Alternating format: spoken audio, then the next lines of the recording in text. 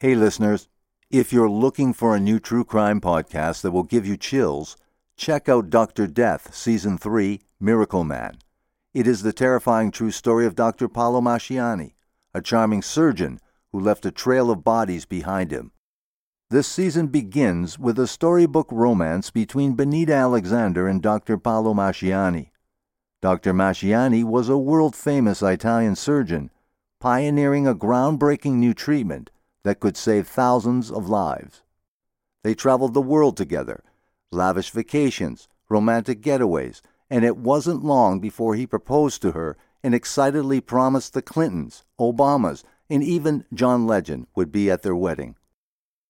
What Benita didn't know then was that her new fiancé would take her to the center of an international medical scandal that would shock the world.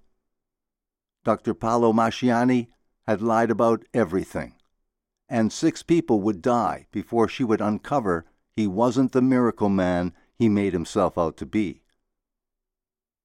I'm about to play you a preview of Dr. Death Season 3, Miracle Man, but while you're listening, make sure to follow Dr. Death Season 3, Miracle Man on Apple Podcasts or wherever you are listening. Or you can listen early and ad-free by subscribing to Wondery Plus in Apple Podcasts or the Wondery app.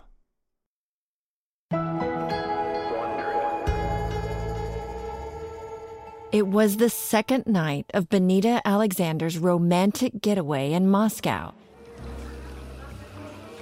And so far, everything had been perfect. You know, the typical beautiful hotel, the tour guide, the everything over the top, the beautiful dinners. He often on these trips would give me more jewelry. He was always giving me beautiful jewelry. They'd spent the day sightseeing and shopping and had just settled down for dinner at the Cafe Pushkin restaurant. The man who had swept her off her feet 7 months earlier was sitting across the table. This man knows exactly how attractive and good-looking he is, and he knows he looks like George Clooney. They'd only been seeing each other for a short time, but Benita knew she was already in love. He was handsome, caring, and successful. In fact, he was here on a business trip, a new clinical trial. He'd invited Benita along, but she almost didn't make it. For months after the surgery, I'm back and forth to the doctor constantly, and they can't get rid of this infection.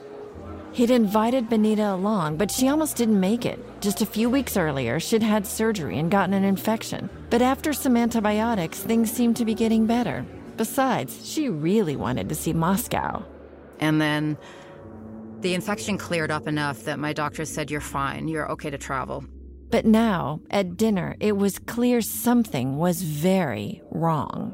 And I started having horrible pain, like piercing pain. At first, she tried to tough it out, hoping to make it through the dessert, but this was just too much. I remember squeezing Paolo's hand under the table, and I just look at him, and I say, "My love, something's wrong." A look of concern flashed across Paolo's face. "Everything's gonna be okay," he said. He got up from the table, threw down some cash, and grabbed her coat. And I could barely walk, barely get in the taxi.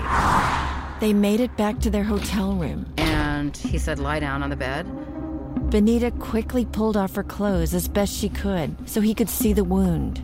He looked at the incision, and he looked at me, and he said, "Do you trust me?" And I just looked at him, and I said, "Get me another glass of wine."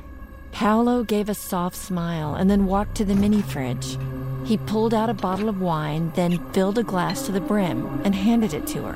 Which I promptly slugged, and I laid down, and he said, "Where are your scissors?" I had these travel scissors that I was using to cut the gauze that I was covering the incision with. And I said, "They're in the bathroom." And he goes in the bathroom, and he gets my travel scissors, and he used peroxide or something, whatever he had, to quote-unquote sterilize them. He came back over to her, looked her in the eyes. And he said, "Do you trust me?" And I just nodded my head. And he took those scissors and he plunged them into my incision. The pain was unlike anything she'd felt. Benita has a high pain threshold, but for a second, she thought she was going to black out. One hand was gripping the bed, and the other was holding onto Paolo's shoulder. Paolo told her that he had released the pus from her infection, and it would help her heal. She believed him because she trusted him. She wasn't the only one. Fellow surgeons trusted Paolo. Patients trusted Paolo. But this dashing, globe-trotting, miracle-working doctor would betray them all. I believe in miracles. I believe in magic. I believe in love. And it just seemed like this is going to be good. Of course. Why not? And we saw more and more life in these manuscripts. Whoever said love is blind wasn't kidding. Follow Dr. Death Season 3, Miracle Man, on Apple Podcasts or wherever you're listening right now. Or you can listen early and ad-free by subscribing to Wondery Plus in Apple Podcasts or in the Wondery app.